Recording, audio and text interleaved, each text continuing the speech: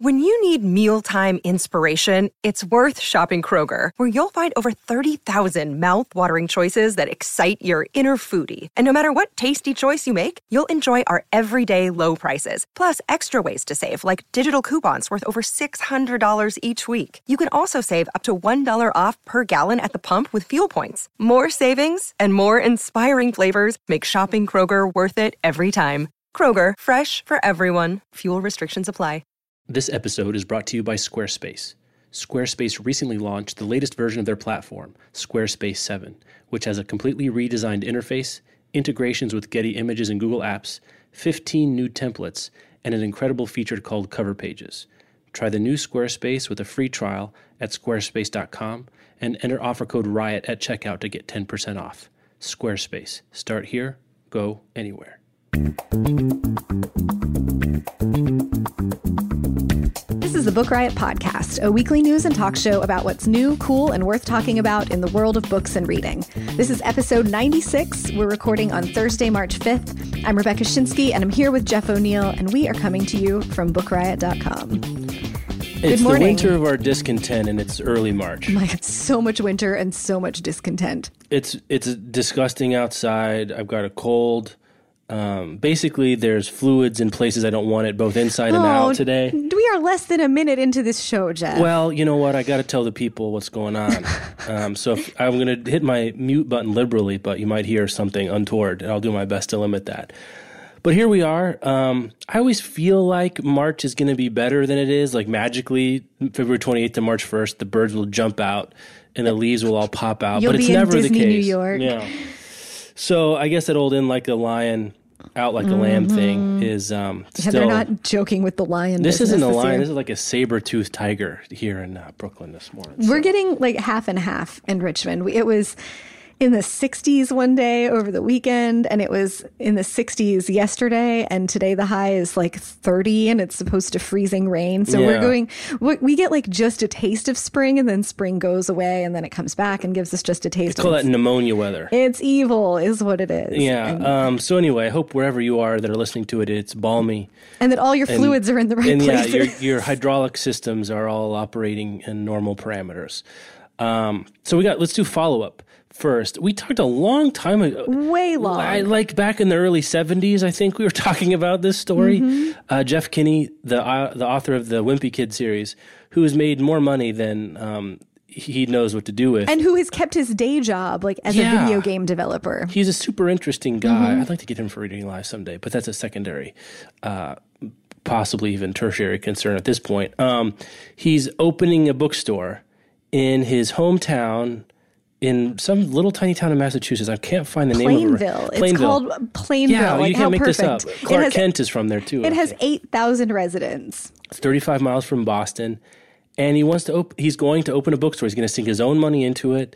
And he's saying it's not sort of just a charity thing where he expects to, basically make it a nonprofit where his own personal fortune subsidized. Like, he wants it to be a going concern and do all the things it needs to bring in revenue for him and for the store, but also he wants it to help the town, which I thought is an interesting way of thinking about it as well. He said the closest bookstore to Plainville is 17 minutes away.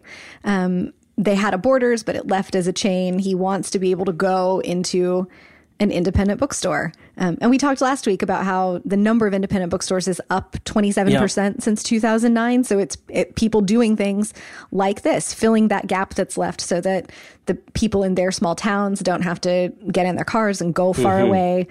I don't know, 8,000. I'm terrible at visually estimating in my brain how big a town of 8,000 people is, but I picture it as like Stars Hollow, and everyone walks everywhere, so you don't have to get in your car and drive 17 minutes to the bookstore. There's an artist depiction of the building they want to use. You can call it the reading room, and it's like too adorable. It is. It's for so words. adorable. It looks like, you know what I'm talking about? Like those Snow Village, like ceramic things that people collect? That everybody's mom has? Yeah, it looks like one of those. It just looks great. And it's going to have a cafe and a bookshop. And quaint New England. Yeah. He's hoping that his 9 and 12-year-old boys will have summer jobs there eventually and become part of the fabric of the store. You know, he's like, he has enough money to do like this wish fulfillment thing that a lot of us have daydreamed about, right? Like, right. You're going to open this little bookstore and it's going to be so cute and my kids are going to be there and it'll be a family affair. You know, and old Captain Nick, who works on the docks, will come in and have his morning cup of coffee and we'll talk about the old days. Like, I hope it works for him, but it's interesting to see. It brings a number of, there's quite a few authors that have bookstores or stakes in bookstores. We've got Anne Patchett is a famous one. I guess I'm like, not an author really. Isn't Louise Erdrich involved in some bookstores? Yeah, I think she is too. There's another one in the Midwest somewhere. I'm thinking also, he's not an author, but a celebrity. Jeffrey Tambor, I guess, is a part owner in Skylight Books in Los Angeles. And I think there are some others. There's I think a model in the UK who bought a bookstore. I remember linking to a story about that a while ago. Every year or two, someone makes a slideshow of like famous authors who also own bookstores. But it makes a lot of sense, I think. It does. I always wonder about artists and authors becoming business people. Kinney, it seems, has an interesting financial sense as someone who's made millions, literally millions of dollars on his books and could, I would assume, afford then to be a full-time writer, but who's chosen not to. He's kept his day job, at least as of like, I think last year, there was a profile of him where that was the case. He had kept his day job all these years, like working for a video game development company while also writing these Wimpy Kid books and touring on them and selling the movie and having all of that income. And that seems like a smart way to, you know, make your financial future secure, but also to be able to build towards doing something like this, which is taking a financial risk. And who knows if he knows how to run a bookstore, if he'll be any better at it than bookstores that have closed.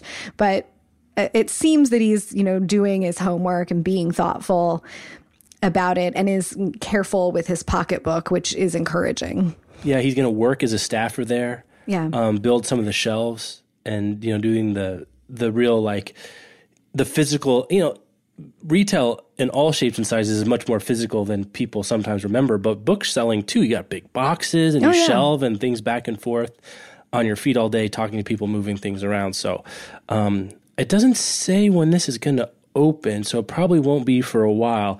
So we'll have follow-up to our follow-up about the Plainville, Massachusetts bookstore. That maybe we'll go on a field trip.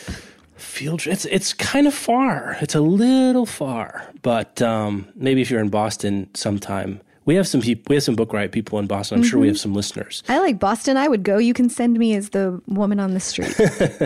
All right. So let's do our first sponsor. Squarespace is back.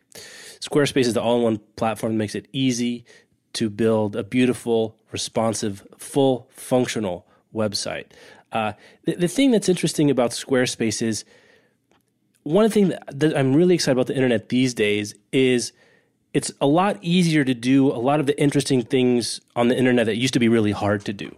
We're doing one of them right now, a podcast, where, you know, just a couple of years ago, bandwidth was so expensive that to get this file, which is about, you know, 50 to 60 megabytes, to the number of subscribers we have, which is, you know, on a given month, it's multiple thousands and more, would cost like more than it would cost to build a Death Star. Okay, that might be exaggerating, but it was like it would be thousands of dollars to distribute one episode. But as bandwidth has come down, it's made it super easy. We've got good microphones. We have Dropbox where we can keep big files and send them to my brother, who's our audio editor, and move things around real easy. And Squarespace is part of this process of things that used to be hard to do on the internet. It's cheaper, faster, and better. What else do you want? Cheaper, faster, and better. The internet is getting so much more interesting now that it's cheaper, faster, and better, so that more people can make stuff on the internet. There's not that high, expensive barrier to entry. You can have your whatever regular level expertise thing is to make cool stuff about that expertise without having the extra layer of expertise you need to like build something online.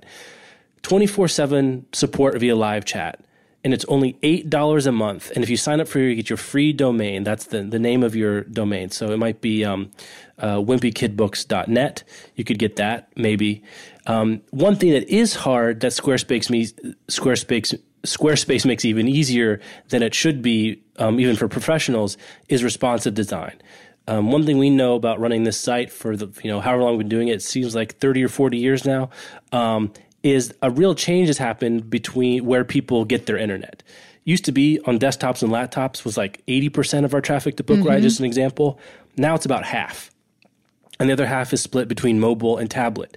So we've got screens that all the way from the smallest iPhone is like 3.5 inches, all the way on my desk right now, I'm looking at a 27-inch iMac, but I also have my 13-inch MacBook Pro. You have a 15-inch MacBook Pro. Our friend and colleague and coworker Jen has an 11-inch Mac. There's all these sizes in between, plus tablets. You've got a 7.9-inch iPad. You've got the 8.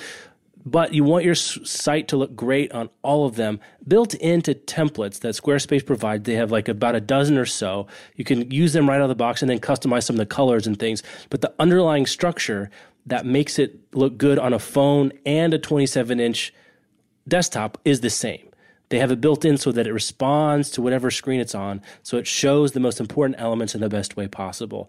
That's really cool too. Another thing they're working on now, some of us just have like, you want a resume or you just want a cover page. It's just one page. You don't need you don't need a blog and a photo gallery and a sign up and an audio player and all that stuff. It's a beautiful one-page online presence that you can do in just a couple of minutes. So if you just want to put one thing up about you or your project or something else, you can do it very easily and simply and still have all the full feature tools like responsive design and everything else Squarespace can provide. So to get your free 2-week trial and get started building your website today, go to squarespace.com and use offer code RIOT. That'll get you 10% off your first purchase. So if it's an $8 for 1 month, you'll get 80 cents off. Or if you sign up for a full year, you'll get 10% off 8 times 12. And I'm a cold medicine, so I'm not going to do the math and embarrass me and other people. $960. Thank you very much. Go to squarespace.com. Thanks for supporting Book Riot. Be sure to use that code if you go check out one of these sites that lets them know you came from us. They can come back and sponsor the show and give us money to pay for our Dayquil and our trips to Boston to visit bookstores. Squarespace.com. Use offer code RIOT. I'm checking my math now. I'm nervous about 8 times 12, but it is in fact 96. All right. So you get 10% off that. I don't need to have my math corrected by the internet. Well, and if you have to get charged tax, you get save your tax off that savings. Anyway, on we go. All right. Oh, do we have to start with this? No, we don't have to. We could start. All right, let's get out of the way. Talk me through this one. Shannon Hale, who is a young adult writer, has been touring on her book called Princess Academy: The Forgotten Sisters. And she's been writing on her Tumblr. It's shannonhale.tumblr.com about the experience on her tour. But last week she went to a small school and spoke to the 3rd through 8th grades. That's a pretty large swath. And she writes not just, quote unquote girly books. She writes books that can and should be accessible to all kinds of kids. But she noticed near the end of her talk that in the back rows that were populated with the older students, the middle school students, it was only girls. And later, a teacher told her that the administration had only given permission to the middle school girls to leave the class and go to her talk. What makes it even worse is that it gets so much worse. That teacher had a boy student who really loved Shannon Hale's book called Spirit Animals. And so he wanted to see her speak, and she got permission for him to come, special permission for him to go to the assembly that only the middle school girls were allowed to go to. But he didn't go see this writer that he wanted to see speak because he was too embarrassed. Of course he was. Right. Because the administration had decided that they believed the presentation was only for girls, or at least by the middle school age, that presentation was only for girls, but the younger boys could go see it too. And she says, very clearly, she's not talking about girl body stuff. This isn't like you're changing body and you. She talks about books and which writing. Which some young boys could stand to hear about, frankly, but yes, we'll absolutely. take that off the table for the time being. She talks about books and writing and reading and rejections and how to come up with story ideas. And because she's a woman writer and publishing works the way that it works, many of her books have pictures of girls on the cover. And because some of her books have princess in the title, she's often stamped as for girls only. But that when male writers have boys on their covers, they get to speak to whole schools. We've not yet heard a story about a male writer visiting a school and discovering that only the boys were allowed to go to his talk because it was assumed that only the books that the books he wrote could only be for boys. And so the thing, and this is apparently not the only time that this has happened to her. It's just the most recent time, and the recurrence of this in her experience and in other women writers' experiences has led her to write this piece that she wrote about how this is a very concrete example of the cognitive biases and the unconscious sexism. Is this even unconscious though? Whatever. I think the people who were making these judgments would say they weren't being I'm not a sexist. It's just those books are for girls. But the ways that many people assume a story written by a man or a story about a boy thing is a universal experience, but girl stories and stories written by women are for girls and are for women. And this is it's wrong and problematic all the way up and down. I just can't believe this still happens. I mean, it's just it's so... And in this case, it's maddening that she as a writer is pigeonholed as being only for girls, that her audience gets segmented for her that way when she's telling stories that she believes anyone can relate to. Yeah. But the girls at least got to go to the presentation. Right. And the piece that... I wonder what the boys were doing while were they making guns, or what are they doing? What boy stuff are they doing that's so important that they can't go to the talk? Or if it was, if they had to stay in class, if the girls got to leave class to go to this assembly, they had the permission to. The boys stayed in class. They did their normal thing instead of going to this special thing, getting to hear a writer talk about what it is to be a writer and creativity and having ideas and dealing with rejection. This kind of sexist behavior also robs boys of something. And that, I am righteously angry about what happens to girls all the time in sexism, but this brings up a really good opportunity to talk about how it's bad for everyone. This is how another generation of boys who become men get raised thinking that their stories are different from women's stories, or that they don't need to pay attention to girl stories. Right. Yeah, that's not for me. I don't care. They'll figure it out themselves. I can go worry about whatever I want to worry about. Go play a recess or whatever. It's how entitlement happens. It's how privilege is reinforced. Of I'm a dude, and things that happen to me are things that everyone should read about. But I don't need to worry about girls' experiences. I don't need to read books that have girls in them. I could never relate to that.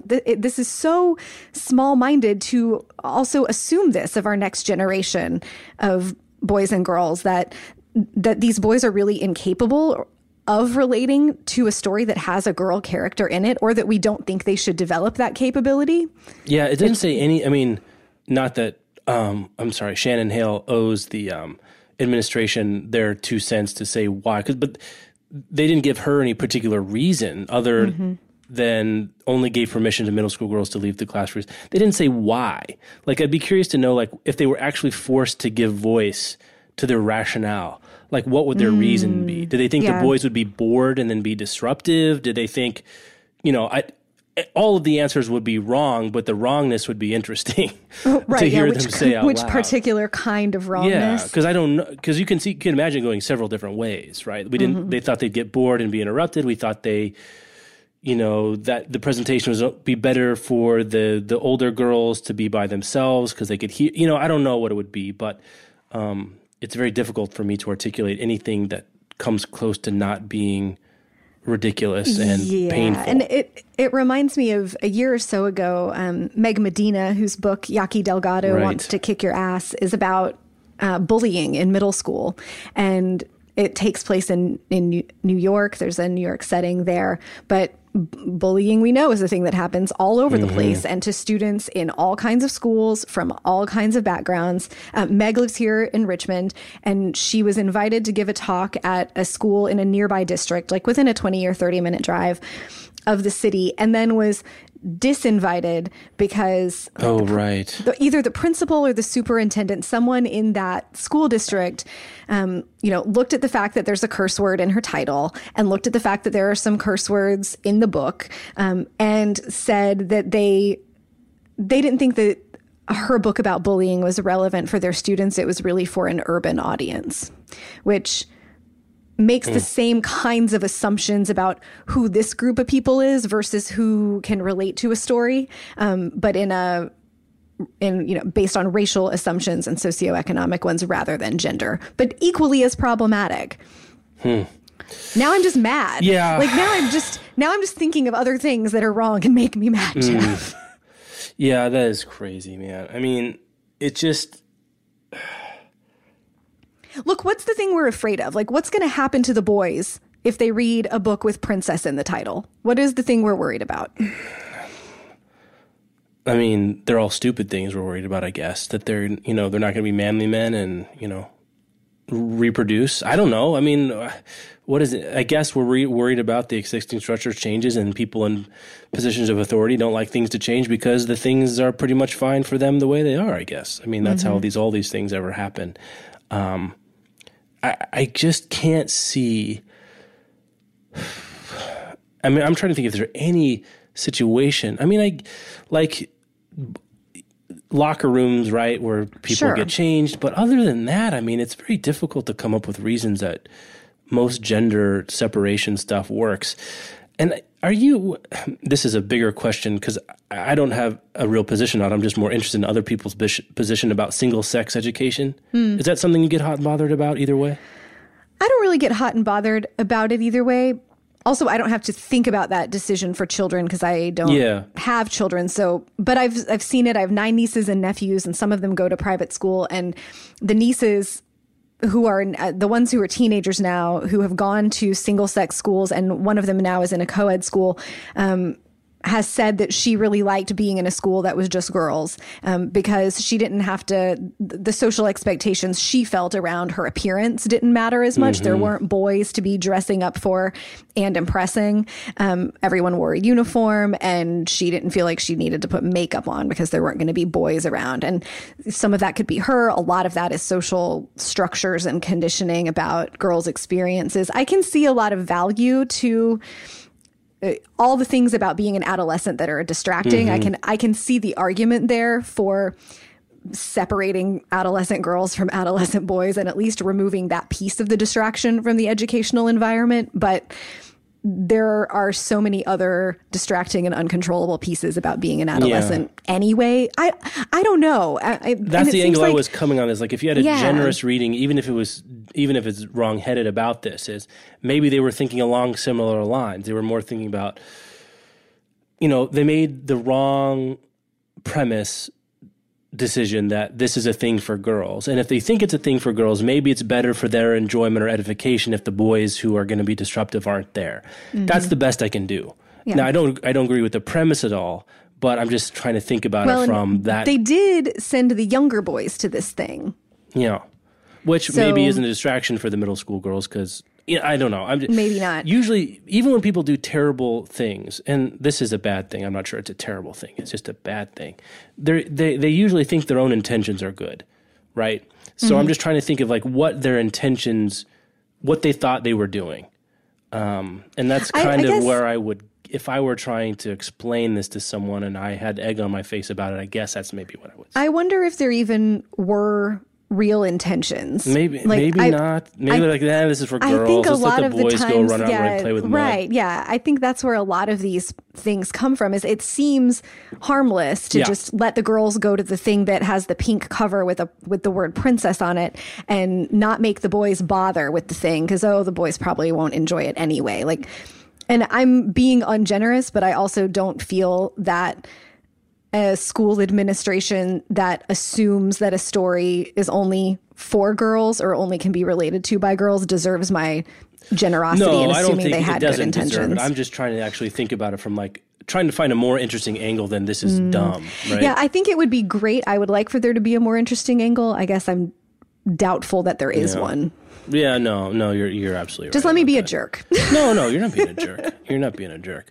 All right, let's see. Let's move this to is something a cool happy. story. I kind of really can't cool. believe this story. To be honest with you, so let's see. There is a basically a group called the College of Wizardry that does live action role-playing games in a castle in Poland, LARPing, for those of you in the know. And this castle looks so much like Hogwarts. It's crazy. We'll do a link in the show notes. You can see it even has like this long bridge across like a big valley like that they often walk across in the movies. Mm-hmm. And they've been renting this castle to do these events a couple times a year. And they're doing a crowdfunding campaign to raise money for new events. And one of their goals, though, if they get $1 million or is it £1 million? I think it's £1 million. £1 million. They're just going to buy the castle and like make sure that it's kept safe for this event. Yeah, and this first campaign launched on February 28th for $50,000, and they're at just over $26,000 while we're recording today on March 5th. So in a week, they've raised over $26,000 toward their goal. They have 56 days left of fundraising, so it's looking like they'll exceed the 50,000. Yeah, they're probably not going to get $1 million based on that, but you never know. But yeah, they're going to do multiple This is just so cool. I love the idea of a group of fans owning a freaking castle to do LARPing. Harry Potter fans mobilized are like a formidable force. And you know that just the passion that people have for this stuff is remarkable, and it's global. And it's a thing that wouldn't happen before the internet. Like, how would you? You wouldn't have been able to connect with Harry Potter fans. You never know about the castle, the group, or have a way to collect money. Like, none of those things would be possible. You contribute to this. Now, down the line, they buy the thing, and then you save up your dollars, and you go on a trip to Poland to the Harry Potter LARPing castle. It's crazy. This is renewing my faith in humanity.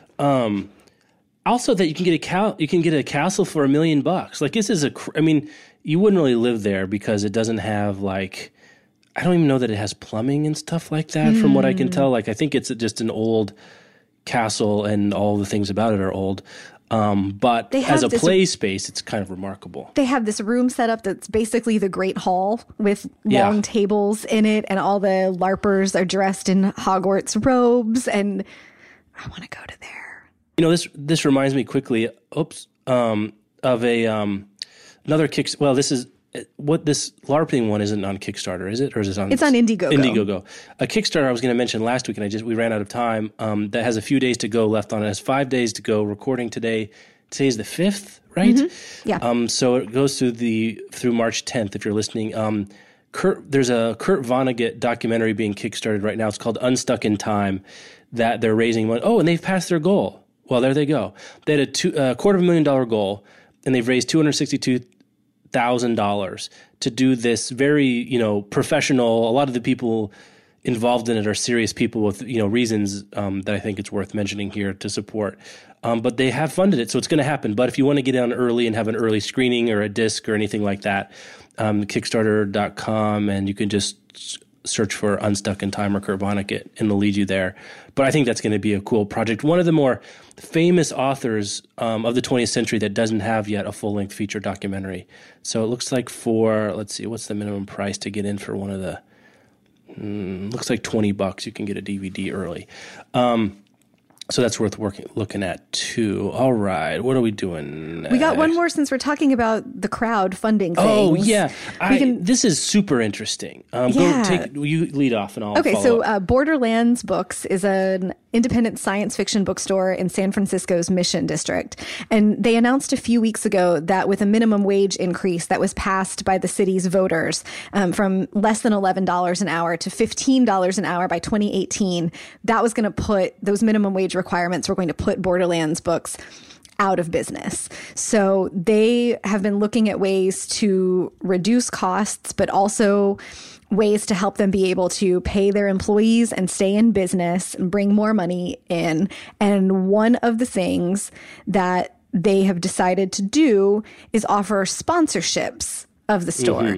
Mm-hmm. Not a membership like what you get at Barnes & Noble where you pay an annual fee to then get discounts on things, but this is sort of, it's a patronage model of you buy in to be a supporter of this bookstore because you want the bookstore. Right. Like the thing you get is that the bookstore continues to exist. Yes.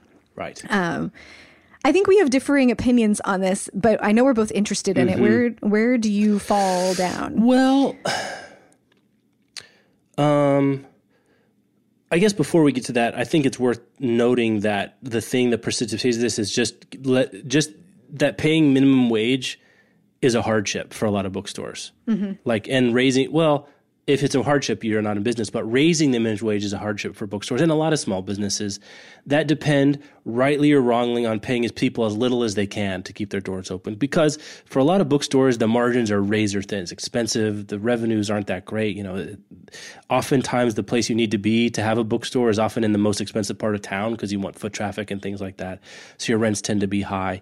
Things of that nature. So I think that's worth talking about. Something that's not talked about that often. Apparently, it was raised at Winter Institute, which is kind of the big bookseller jamboree that goes on every year. Apparently, there's some discussion about that. I saw something about it on Twitter, and it's something that's not talked about and is worth keeping in mind. So that's something I noticed first. Is like, wow, that big of that change, $3 and change over 4 years of a raise is a threat to the store. Anyway. How do I come down on it? I mean, I think if people are buying it of their own free will, I don't see a problem with it. I think it's interesting. I guess if we're thinking of patronage, I don't know that if I had $100 to give, I wouldn't give it to my library instead of a bookstore. Does that make sense? I mean, maybe it's not a zero sum. Maybe that's an unfair zero sum sort of play. But if I'm trying to think of what is actually good, the best use of my dollars for the literary community and reading in general, especially since keeping open a bookstore is really to keep open this thing that people that have quite a bit of disposable income and live close to it can. As a philanthropic play, I don't love it. But as a I'm giving this money because it's a business I like. People can do whatever they want with their money. Right. Yeah. I guess if the thing you want is to be able to continue buying your books from an independent bookstore, and now you have to pay for the privilege of doing that, but you're willing to pay for the privilege of doing it and being able to, I guess, presumably talk to the booksellers that go to events there, all that kind of stuff. Having a bookstore down the street from you is a thing that you value and you're willing to just straight out pay for, so that you can buy your books there rather than buying them anywhere else or using your library or whatever. Like, right, that's your money. You can do it. For me, the part that rubs me a little the wrong way is that publishing, it seems so often veers into being proud that a lot of the things that publishing does are not fiscally sustainable. Beginning publicists who live in New York make embarrassingly small salaries. Salaries that would be difficult to live on in Midwestern cities, but that are virtually impossible to live on in New York. And that does feed into something we talk about a lot, which is why publishing's diversity problem. Yeah. You have to have a lot of money for most people to live in the city, and most people have a lot of money are white. Right. There's this dialogue and this script about no one's in publishing for the money. We do it for the love of literature. And, because the written word matters and it's noble. And those things are true. We all believe that the written word matters and that books change the world and they change our lives. But if the only way that we can justify continuing to run businesses is because it's too noble for money, or we justify paying people $7 an hour because a bookstore just should continue to exist. Yeah, it's a good in itself. There's a preordained moral value to a bookstore rather than to a library. In this particular instance is fine with me. Whatever, if you want to pay to sponsor your bookstore and continue to be able to buy books from them, those are your dollars. That's fine. But as one piece in the larger way that we talk about the book industry and what books are, really books are products, and people produce and make those products, and labor goes into producing them and into selling them. And if we can't run an industry without consistently underpaying people, we have a problem. And it seems that we cannot run this industry without consistently underpaying a lot of people. And so we do have a problem. And I don't know what all the solutions are, but I think we need to talk about that, the dialogue about we're also noble because we are not in it for the money. Like, that's fine. You don't have to be money motivated, but it would be really great if we could pay people fair wages. Well, one thing, this is one thing that I never really thought about until I started, reading book news for almost, part of my living, is the idea that one problem independent bookstores have is a pricing problem, because a lot of times the prices are printed on the book. So that if you live if you are in a very expensive neighborhood or city or whatever, you can't charge more than what's on the book. Whereas everyone sort of, I think, knows if you stay at a hotel in Manhattan, you're going to be paying more than if you stay in a hotel in Dubuque. Because it's, supply and demand and real estate and blah, blah, blah. Or even something as simple as, I don't know if you've ever looked at like the prices of Manhattan Chipotle or McDonald's and compared them to, say, a Richmond Chipotle or McDonald's. Sure. Like it's, 20% more expensive. Whereas, so if you were buying a $25 hardback in a real expensive part of town, it probably would make sense for it to be $28 rather than $25. Right. But they don't have any elasticity in pricing because it gets printed on there. And I don't know why. What the advantage of printing the prices on the book is now. Like, how many consumer goods do you actually buy that have the prices printed on them? It's very unusual. Presumably your grocery, like my grocery store and your grocery store, pay Wonder Bread the same amount for every loaf of Wonder Bread, whether it's going to a Richmond grocery store or a New York one. But the New York store is able to put a higher sticker on that, and neither of us knows how much our grocery store, what the wholesale price was. And books work that way. The publisher sets the list price. Any bookstore buys it for basically the same bulk discount. But they don't have control of their pricing as a way to moderate their expenses or to respond to the varying expenses. It is strange. That it's done that way. And I'm sure I'm still looking for a good history of publishing. Like Merchants of Culture, which both of you and I read, is pretty good. But like, there's a lot of nitty gritty things like that I'd like to know. Like why does it do that? What's the original idea? Why does it stick around when so many other things don't have it on there? I just do not know the answer. It's probably this is the way we've always done it.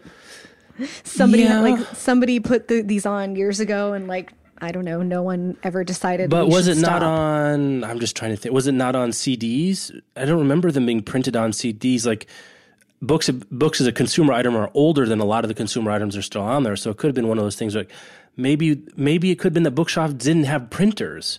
So that rather than have to write everything on every damn book by hand, like the publisher's like, we'll do you a favor and we'll just print everything on there. So you don't have to. It could be maybe something like that. Maybe someone knows. Maybe That's what I'm saying. Like maybe we have people out there because we've asked some questions before about like French flaps, and we've gotten some interesting answers about stuff like that. So, if you do know the answer, tell us. podcast@bookriot.com. Or if you know a place where we can find it, or if there's like a wise old man or woman or whatever that you know who's been in the gig forever that we could tap for these sort of answers. I think it's interesting. I'd be concerned, like, I'm thinking myself from both the patrons and the patronee's point of view. Like, if I own the bookstore, myself, I think I'd feel some more compulsion to be transparent about my finances. It doesn't say here if they're doing anything about that. I would also be worried about, like, say, if I wanted to give myself a raise or something of that nature, or, I don't know. You enter in, I think, even if it's not a legal contract with your patrons, I think you enter into an ethical contract of some kind, or at least I feel like I would be, where some of my decision making would be altered. And maybe that wouldn't be bad. But, there's 300 people have signed up to do it already based on this article? Yeah, they exceeded their goal. So there was a follow-up just yesterday, I think. Are you gonna take their phone calls more often? Right. And if you do, I'm not saying that's good or bad, but I'm just saying, what does that mean? Is it weird to be dependent on people that aren't actually buying enough books to support you? I don't know. It's weird. Do they literally, if you're a patron, do you literally just get for your $100 or whatever, like a receipt, continued access to the store? Or like, even if that's all that's listed, people are people, and someone's going to show up in your shop and either want you to listen to their idea because I want to have my wedding here and don't charge me because for they're one it, of your patrons, or their brother wrote a book and they want you to host the event because they're helping you stay in business, and so you owe them. I have a lot of questions. I think it's interesting. I'm curious about listeners. Like if you're local, I'm interested if you've heard of this or what you think about this. Yeah. Do you use your local bookstores enough that it would impact you if one of them were going to close? And if one of them were going to close, would you shell out, from your own pocket to help them stay open just to have them be there? I'm just curious about it. Yeah. And I think it's interesting. Like, they say in this article, like, maybe if this is something that catches on, other businesses could do the same. It's like one reason that I think a bookstore can is because we do attach this other sort of X unit of value to books that bookstores get by proxy. That it's something more than just a retail establishment. Like would your local massage, spa be able to do this? I don't think so. But like music stores. Where's your local music store? Like, good luck with that. Your coffee house. I wouldn't be like, I'm going to give them $100 just cause so they can stay. Oh, it is interesting that bookstores have this sort of surplus value around them that people are willing to throw money in the kitty for, which I don't know. I'm not like a strict capitalist, but I do wonder if there could be some unintended consequences to that sort of action. And maybe they're good, maybe they're bad, but they're unintended consequences, and that's why it's called unintended. But I think I like the experimentation. Now that I can get behind. Yeah, let's put it out there, or ask our people, let people who want to support us, not worry about what people think. Like, don't worry about Schinsky and I think by any stretch of the imagination for this. But I do think it's worth thinking about from sort of a top-down level, like, what is it we're supporting and what do we want to support with our money? I don't know. Like, I don't have a local bookstore. Yeah. I used to have one in Brooklyn that I would buy some books from, but it was also, it was a 20-minute walk away. So it wasn't my local, but I can imagine if I had one like on down the street that I walked by all the time and I browsed in, and like, maybe it's like a quality of life type of thing, like almost like a park where you can go in and take a look, even if you don't buy something, you spend a few minutes in there and you feel good about it. That part I could see. All right. Where are we? We got to do our next sponsor. All right. Go for it. Scribd is back this week. Excellent. Yeah, if you have not heard of Scribd, they're a subscription. It is a subscription book service that gives you unlimited access to a library of more than 500,000 ebooks, 30,000 audiobooks, and recently they added a bunch of comics. So whatever rings your bells, you can try that. You can try those formats. Tons of publishers are participating, major houses like HarperCollins and Simon & Schuster and Houghton Mifflin Harcourt, but also innovative small presses like McSweeney's, Counterpoint, Tin House, Melville House has some stuff in there. You go to scribd.com, scribd.com/Book Riot, and you'll get a month free to try it out, to read as many ebooks, listen to as many audiobooks, try as many comics as you want from their selection. It is always all you can eat. After the first month free, it's $8.99 a month for unlimited reading, listening, and comics reading. We love this experimentation, but also the model of being able to experiment within your own reading life. And that's one of the things that since the subscriptions have rolled out, we've both been really excited about, that you can pull up. You've got your month for free. You create your Scribd account. You can pull up their homepage and get curated collections on different themes and ideas, but also, and those are created by real people who work for Scribd and read books and think about, how to curate collections. But also they have algorithms that look at how you rate books and recommend things to you based on what you like and what you don't like, which is equally important, I think, in getting your taste, tailored to. But if you're looking to try new things, you can scroll for hours through these curated lists and add stuff to your reading list, see what other people are into, read stuff. And it costs you, you're risking nothing. Yeah. Like for your $8.99 a month or your free month trial here, you can try as much as you want. And so trying something you've never read before, like maybe you're not sure about romance. So you can try some romance, you can try some genre fiction, you can try a short story collection or an anthology or whatever, anything you're not certain about, you can try it And if you don't like it after 20 pages, you can put it down and you're out nothing. It makes it so much easier and exciting to explore those options in your reading life without feeling like, I'm plopping down $10 for this ebook. Right. And what if I don't like it? $25 for a hardcover. Yeah, it's a great way for me. The ebook subscriptions have been a great way to discover new authors that I might not have picked up otherwise because I wasn't sure about making the commitment, and to get into new genres because you can just try it and find new things that you like, then dive back through all their lists of recommendations and continue reading those things, but also expanding your readerly horizons. I think it's just so great. They have great comics. Especially we've been hearing, especially since we launched Panels, which is our sister site about comics, from a lot of Book Riot readers who are starting to see how comics are crossing over into the mainstream, but maybe you don't know where to start, or you're just not sure that reading a comic is going to be for you. Or tried digitally. A lot of people haven't tried their comics digitally yet in Scribd. Yeah, this is a great way to do it. We both love audiobooks, and so we talk about that all the time, but you can check scribd.com/bookriot and look at the audiobooks that are available.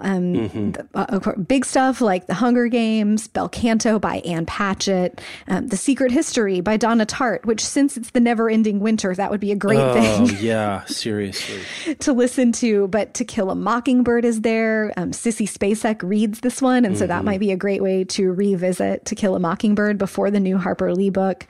Bad Feminist by Roxane Gay. That's an interesting point. I've been thinking about reading To Kill a Mockingbird again, and maybe I'll do it on audio just for a different experience. I know a lot of people who do their rereads on audio when they do reread something, just so it's a slightly different experience. Or, I don't know, often I'm multitasking when I'm listening to an audiobook, so it doesn't feel like I've given up reading time for a reread, or I've given up reading time to do something practical, because I'm like driving and putting a book in my brain at the same time, which I love that efficiency also.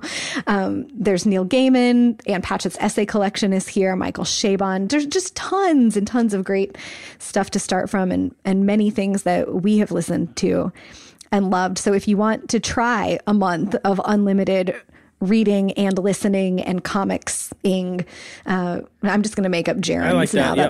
That's what we're doing. You can go to scribd.com, scribd.com/bookriot. Get your 1 month free trial. Let us know what you read or listen to, or which comics you test out. If you're stuck, you can send us the ones that you're looking at, and we'll help you narrow it down. Oh, that's a good idea. If you got a decision between a couple things, we can help. The O'Neill Shinsky Twitter book recommending service. It's free. That's what we like to hear. Okay. And thanks to Scribd for sponsoring. That's a great. A month of free reading for all you could read. There's really nothing not to like about that. $8.99. Not bad. Yeah. Okay, we'll run out of time a little bit. So why don't you pick from these that are remaining here? Well, we've got a little happy follow-up that there's not much to say other than that it's happy follow-up. But several months ago, we talked about the crowdfunding, sort of just social fundraising that was going on for the Ferguson Public Library, which had stayed open and provided services to members of that community in Missouri when the public schools were closed and when many of the other public services were closed.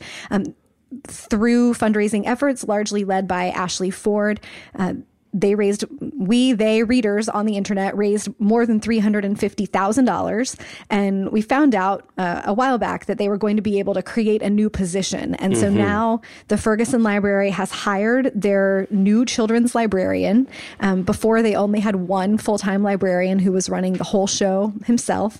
And now they have a full-time children's librarian named Amy Randazzo. So she'll be starting soon. They have this unprecedented budget now for the small library to be able to provide services to the community. And one of those is having someone devoted to children's books and services. Just a cool, happy follow-up to the literary community coming together to support an element of the literary community that was definitely providing a service to their community at a time of need. So there's a full profile of her in Library Journal, and we'll link to that. Oh, there is. I'd like to read that. Yes, welcome to the literary internet, Amy Randazzo. Welcome to the show, as I like to call it. All right. Where do you want to go? We've got one. Let's hold off that big one because it's kind of disgusting, and I want to talk about it. We'll do a little more news. Veronica Roth I don't know if she announced it this week or it was announced that she has a new book, duology, I guess. Is that really the best word we can come up with like a 2-book series? Can we just have a pair of books? Like a set? Does it duology really? I don't know, but like trilogy, that's a nice word. Duology, I feel like I'm trying too hard. I don't clunky. know. And a pair, just like that's just 2 things. A couple of books, boy, that feels underwhelming. But a duology, it's only 2 things. Like regardless, it's only 2. But they're like connected and, a 2-part series. It's a 2-part series. Yeah, we did a lot better there. Help us out, people, if you know a better word. Maybe we can do a crowdfunding campaign. Maybe everyone else likes duology. I don't know. No right-thinking person thinks that's acceptable. Anyway, it's a new 2-book series coming out in, I just lost it, getting crazy. 2017 and 2018. So it'll be back-to-back in years. And it's not a follow-up to Insurgent or Divergent or Allegiant or Detergent or whatever the books are called. It's a new story, and it's about a boy who forms an unlikely alliance with an enemy, and they're both desperate to escape their oppressive lives. I'm reading copy now, and they help each other to attain what they most desire. For one, redemption, and the other, revenge. And the blurb, and I don't know where this has come from, it's just in quotes in this Guardian article, it's in the vein of Star Wars. So I don't know what that means exactly. Like, is it, I guess, space? Space? Well, you haven't seen Star Wars, so you don't know anything. No, but I know enough about Star Wars. I have osmosis. What's your next thing? Space. What's the next thing you could say about Star Wars? Jedi? Yoda. Oh, okay, Hoth, you know the characters. Tauntauns. I read this book, or I listened to this book called How Star Wars Conquered the Universe, and they talked about trying to find someone that knew nothing about Star Wars. And like, oh, wait, Princess Leia's golden bikini. Yeah, well, I know that too. That should be known the world over. Darth Vader. And they had to go to like this Native American reservation, and this guy that lived like out by himself in the hills to find someone who didn't know anything about it. And it turns out he had seen like an X-wing one time, and so it could mean almost anything. I think what this means is they want us to buy it. Yes, in the vein of Star Wars. This means adventure story in space. Yeah. I also think when you market something in the vein of Star Wars, you're going for boy and girl readers, but you want to get the boys. Like, you don't market a thing in the vein of Star Wars if you're willing to be publishing just to girl readers. That's an interesting. Is Divergent, is it largely female readers? Probably, I guess. Yeah.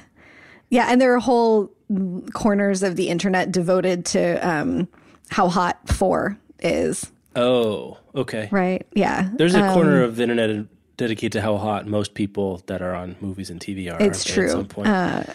Yeah. Anyway, so that's in the vein of Star very Wars. interesting to see. Out of the gate before Suzanne Collins this time. Mm-hmm. Also, it's worth mentioning she's only 26. She seems really cool to me. Do you follow her on Twitter? I don't think so. I was do. gonna say I don't know, but I don't She think so. seems like, but she's very forthcoming and seems very down to earth and like, she's got to be a go-getter. She's putting out books at a high speed. Man, did you see in there 32 million copies? Mm-hmm. Not to mention all the movies. Yeah. And yeah, she is not messing around. No, she's not messing around. Because I was following her on Twitter, and she was like talking about writing whatever she's working on. It's very like, I just want to eat chocolate and stay in bed today. But I like the human part of seeing people's let's process. be friends. But yeah, so she must have been 21 when the first Divergent book she came was. She was still in school in Chicago in college when she started writing Divergent. Yeah. Somewhere between 18 and 22, I guess. Yeah. And then she's only 26 now, so she would have been like 22, 23 when Divergent came out. 32 million copies. Man, what a way to start. Yeah, I mean, it's interesting duology. I wonder, I'm sure she'll talk about it as we get closer. I wonder why she went that route. Because it's neither a trilogy nor one book. Like, right. As if you didn't know that 2 is between 1 and 3 out there. Maybe duologies are the new black, and that's the thing. I was trying to think of others. I was having a hard time. Duologies? Can you think of any others off the top of your head? N.K. Jemisin, The Killing Moon. Oh, is that 2? I didn't know that. Yeah, whatever comes after I'd like to read it. That at some point. That's a good The one. Killing Moon is great. I haven't read the second one. Yeah. That's a duology. I feel like I'm hearing the word more often, but I don't know if that means that we're doing more of these 2-book series or just people are now calling the 2-book series duologies. Well, like some of Maybe them have a both. sequel, but having a sequel to a book that you didn't intend from the beginning, I think, is different than this, right? Where it's meant to be two. Like, probably there'll be a cliffhanger at the end of one or something like that. Right. Whereas a sequel to a book, like, it wasn't intended to be a series, so it's just and a duology sequel. doesn't have to be a linear line between the story in the first book and the story in the second book. It might not be book one and then a sequel. It could be like the meanwhile thing. You could get the same story, but from different perspectives in different books. For all the book lists out there on the internet, I looked around the other day and I couldn't find one about book duologies. So that's something we're going to be looking for. That'll be a big event in 2017. We haven't really had a big publishing event in a couple years since. But oh boy, are we going to have one this Gone summer. Girl and 50 Shades in 2012. I guess we talked about a few weeks ago that 2014 was the year, 2014 was the year of The Fault in Our Stars. There's really no question about that. Yeah, and this year we'll have Harper Lee in the summer and Jonathan Franzen in the fall, which is a guaranteed big publishing event, whether you like it or not. I guess that's right. Harper Lee will be, 2 million books in a year. That's a big deal. Least. Yeah. So then 2016, I don't know if there's anything coming out in 2016 to look forward to. In terms of a huge we should know by series. May. Like by the time we get to Book Expo, we should be hearing about 2016. That's true. We'll see a huge banner for if there's some giant book coming out in 2016. So, but more to look for with Veronica Roth. And meanwhile, I will free associate Star Wars words. We have to remedy that situation that you haven't seen Star Wars. Maybe before the next movies come out. You threatened me years ago that you were going to invite me over for something, and then it would turn out that the something was you sitting on a couch with Star Wars DVDs. Michelle and I will blow waffle smells out into the street while you're walking by, and you'll be inexorably drawn in, and it's just going to be like the opening crawl. I'm not intentionally avoiding it. It's just never happened. And even if it's been on TV, you're just like, no, not now. Yeah, I went to see episode 1 in high school when it came out, and I, didn't really pick up much of the stuff there because I had never seen the originals. That's a rough spot. Episode 1's a rough spot too. Yeah, my husband's not like a diehard Star Wars fan, so it's never been important to him to make sure that I had seen them. It's just never happened. It'll happen someday. We'll get snowed in. It'll be the only thing, or you'll lure me in with waffle smells and the promise of a Parks and Rec marathon, and it'll be Star Wars instead. Right. It'll be fine. I feel like I've absorbed so much Star Wars by osmosis. That's the book. The point this book was making is it's just part. Right. It's just a thing of the things you can make a cultural reference to that most people will get. Where else are you going to go besides Star Wars? There really isn't anything. Yeah. All right. We got one more sponsor to get to, and we'll get to new books. Audible. Welcome back. This is cool.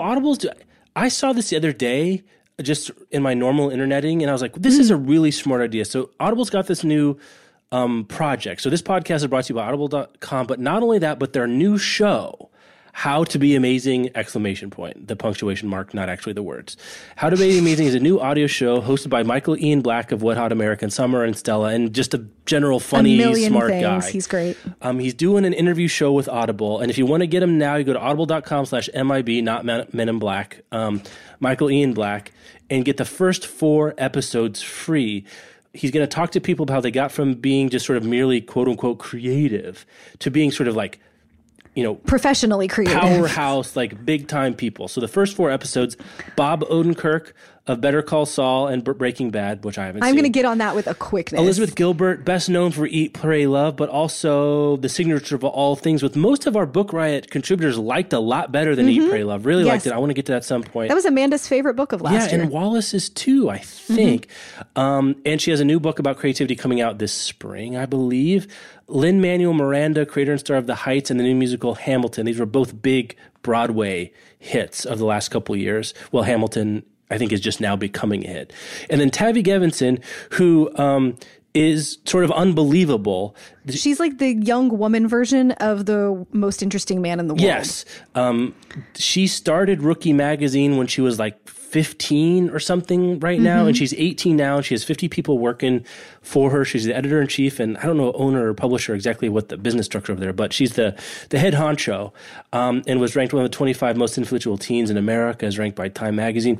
She's a powerhouse. For a word-oriented person, there's no one like her in America, I don't think. You have big pop stars and big actors, but for a publisher, in the center of a really interesting Venn diagram of how rabid audiences for teenage entertainment can be, but she has a very feminist agenda Yes. and is writing about women's and feminist issues, but from a young woman's perspective and voice, and also an unabashed enthusiasm for the things that she supports, and also for fashion and art and music and culture. If you've got a smart teenage daughter, especially, but teenage guys too that are creative and interested, like Rookie Magazine is like, I would highly recommend that. I usually I follow the site and I look at some of their articles. It's really great. Like, I got stupid YM magazine when I was 17. I would have loved to have Rookie. Oh, yeah, for sure. So if you've got someone in your life they've got a birthday or something coming up, or I think it's only 4 times a year, like it's a beautiful like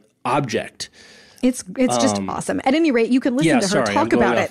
Going off about Tammy Gevinson. You can listen to all these 4 episodes and, everything else that Audible does. So this you can try. Good way to get started with using Audible. I think it's very smart on their part to give you some things for free, very lightweight, interesting people. So go to audible.com/MIB and get started. And then everything else that Audible does, what you sort of talk about, the leading provider of audiobooks and everything else like that. Are you listening to anything right now? I am right now. I'm listening to Mistakes Were Made, But Not By Me. Oh, nice. Which is about how we justify bad decisions and hurtful actions and other wrong-headed business through sort of a slippery slope of self-justification and cognitive bias. And it's fascinating. Like, it's also making me a little bit paranoid. They use these great case studies of things that went horribly awry, either in culture or in businesses, and kind of trace it back to like, what was the first action or decision that someone made that then they had to dig in on supporting that action or decision so that they could justify that they were right or good or the better person in the couple or whatever. And there are examples from marriages and stuff too. It's making, like, when we have conversations about things, I'm being like, oh my God, what if this is not a good idea? But I just want it to be a good idea because the other thing seemed like a good idea. Now we're self-justifying. Right.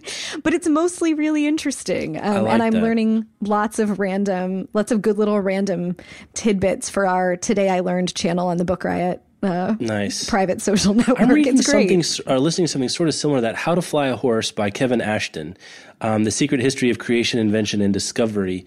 It's about science, but also creativity, but in a non sort of like hippy-dippy kind of way. Talking about creation is something that everyone does. And it's really interesting. Like, a lot of the things, like the negative correlation of IQ and creativity, I thought was really interesting. That's in there. Talking about some like notable sort of famous creative moments that have been, I guess, iconicized, if that's a word. Like the Wright brothers is the titular example of How to Fly a Horse. Is they're bicycle people, the Wright brothers. So they brought their bicycle knowledge to flying, and they came with a lot of they didn't have a lot of the assumption that other people did. And I thought it's very, very interesting. The takeaway for me, and just to put it out there because I like talking about it, is the difference between confidence and certainty. To be creative, his argument is sort of, you want to be confident but not certain, because certainty suggests it's beyond all doubt. Whereas with confidence, you think you're doing the best thing you can for that particular moment and that particular decision. But you will let it go because you're confident in yourself, not certain that something is right. And it gives Interesting. Give these examples of these guys that tried to invent the parachute first. And there's these 2 rivals in Paris in like the late 19th century. And this one guy, he got there first, and he threw a 160-pound dummy off the Eiffel Tower with a silk parachute, and it opened beautifully. But this other guy who's competing with said, that's crap. You're cheating. You really have to be a person to try it. So he got up there in his own sort of parachute outfit, didn't listen to any of the critics, and plummeted to his death. Off the Eiffel Tower. Actual pride going before the actual fall. And the difference was the other guy was like, I'm confident my ideas are right, but I'm not certain. Yeah. And so like, I'll do a trial. Use a dummy instead of my body. The other guy thought that anything other than certainty was cowardice or, a hedge. And that is to give a morbid example of the kinds of thinking that he examines. It talks about the difference between a grandmaster chess player and merely a master. A lot of super interesting things. So I'm really, really into it. I'm totally sold. That sounds fascinating. Yeah, you would be into this book like no other. In the wheelhouse that we share. Yeah. The other thing, have you ever listened to it on audiobooks on anything other than just the 1x speed? Have you ever done that? No. This is the first. I found the narration a little pokey, to be honest. And so I tried on Audible, and a lot of my podcast player does this too, where you can do 1x, 1.5x, 2x. 1.5x was too fast. It felt like you're playing the record at the wrong speed. But there's a 1.25x, so it's just 25% faster, which I found very, very good. The other thing, it cut down a 14-hour audiobook to an 11.5-hour audiobook, which is not as zero.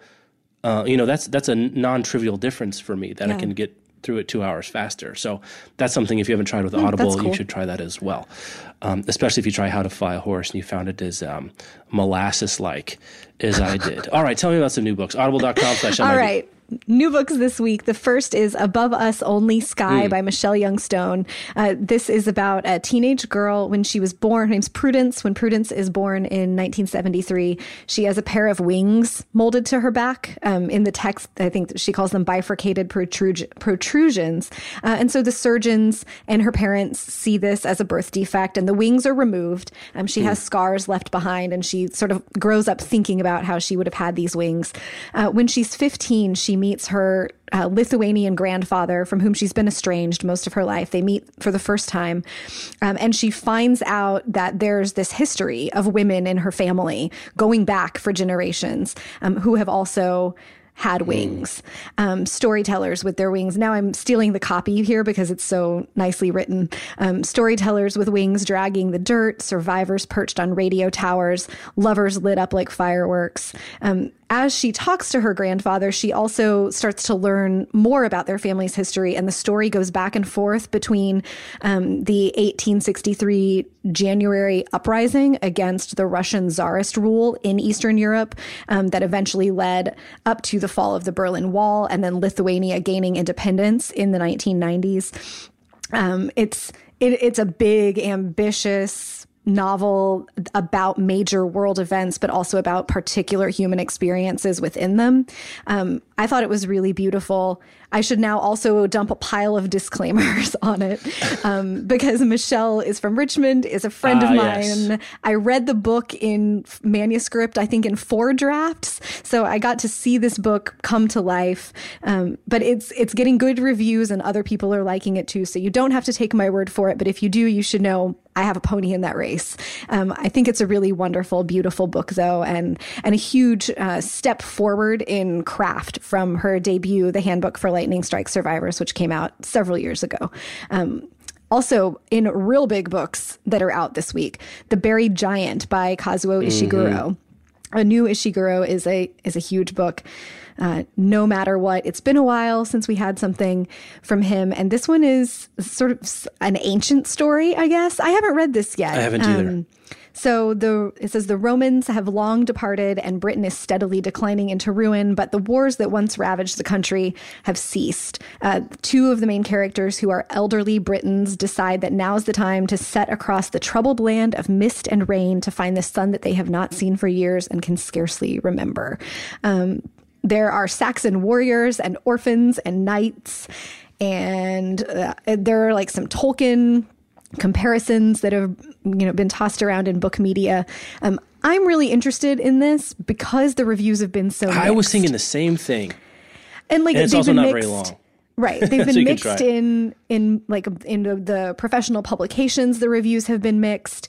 The reviews have been mixed on Book Riot, in the Book Riot back channels. No one in my Twitter stream can agree on it. So I loved The Remains of the Day and Never Let Me Go. And those books feel so different to me. It's interesting that like each Ishiguro thing seems like its own singular book. He's not sort of repeating themes or ideas the way that, I don't know, somebody like David Mitchell is, but in his own innovative way.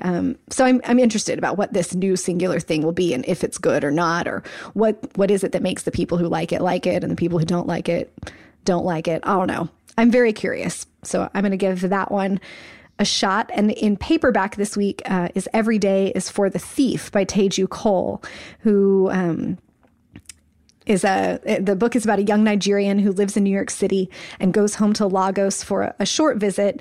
But he finds the city both familiar and strange.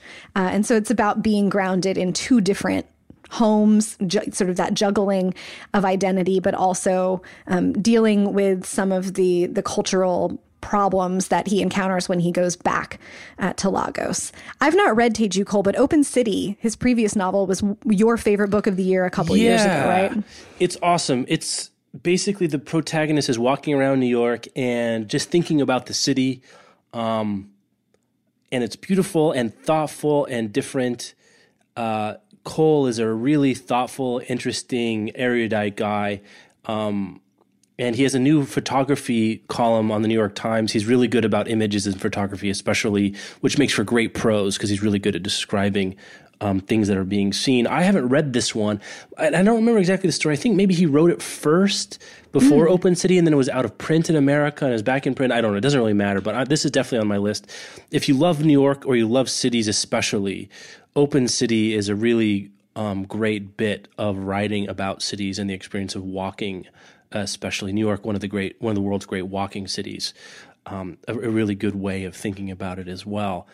He's a fascinating, smart guy, and one of the real treasures of the younger generation of writers that are working in America, for lack of a better adjective, because I wouldn't call him American necessarily, but also he is. I mean, you know what I'm saying? Like, it's diaspora and living between continents and writing about multiple places and locations. So it's America in like the broadest sense of thinking about America. There are some broad comparisons made between Every Day is for the Thief and Chimamanda Adichie's Americana. Yeah, that makes some sense for thinking about how they're writing across continents and memory and location and time. Those are really good. We should talk. That's the books. Okay, so March 10th. So this is between this episode and the next episode. We're not going to have a chance to talk to you again. Book Riot Live tickets are going on sale March 10th at 1 p.m. I think we said last time the first 250 tickets for the most ardent and loyal of fans are $119, and then the regular price tickets are $169. Go on sale March 10th at 1 p.m. Eastern, brlive.com. BookRiotLive.com. Right? Yes. Sorry. I always do that. BR and Book Riot in my mind mean the same thing.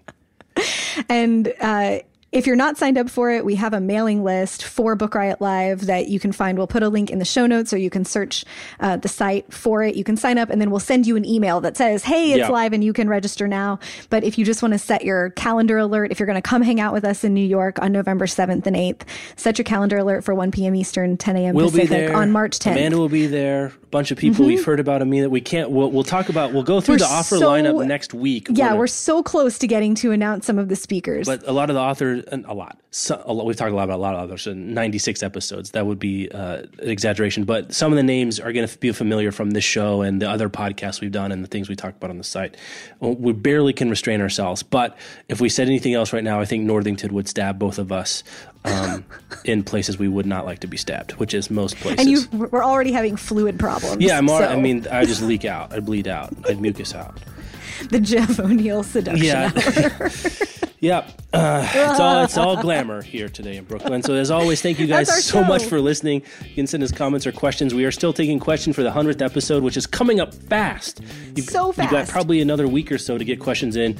Email us at podcast@bookriot.com. You can find show notes for this show at bookriot.com/bookriot. No. /podcast. Bookriot.com/podcast. My Dayquil is wearing off. And you can rate us on iTunes. You can follow us on Twitter at Book Riot. That's the whole site. I'm at the Jeff O'Neill. She's at Rebecca Shinsky, SCHINSKY. All right, that's good. That's enough of this dribble for people. We've subjected them to enough, don't you think? Have a good week, folks. Bye-bye.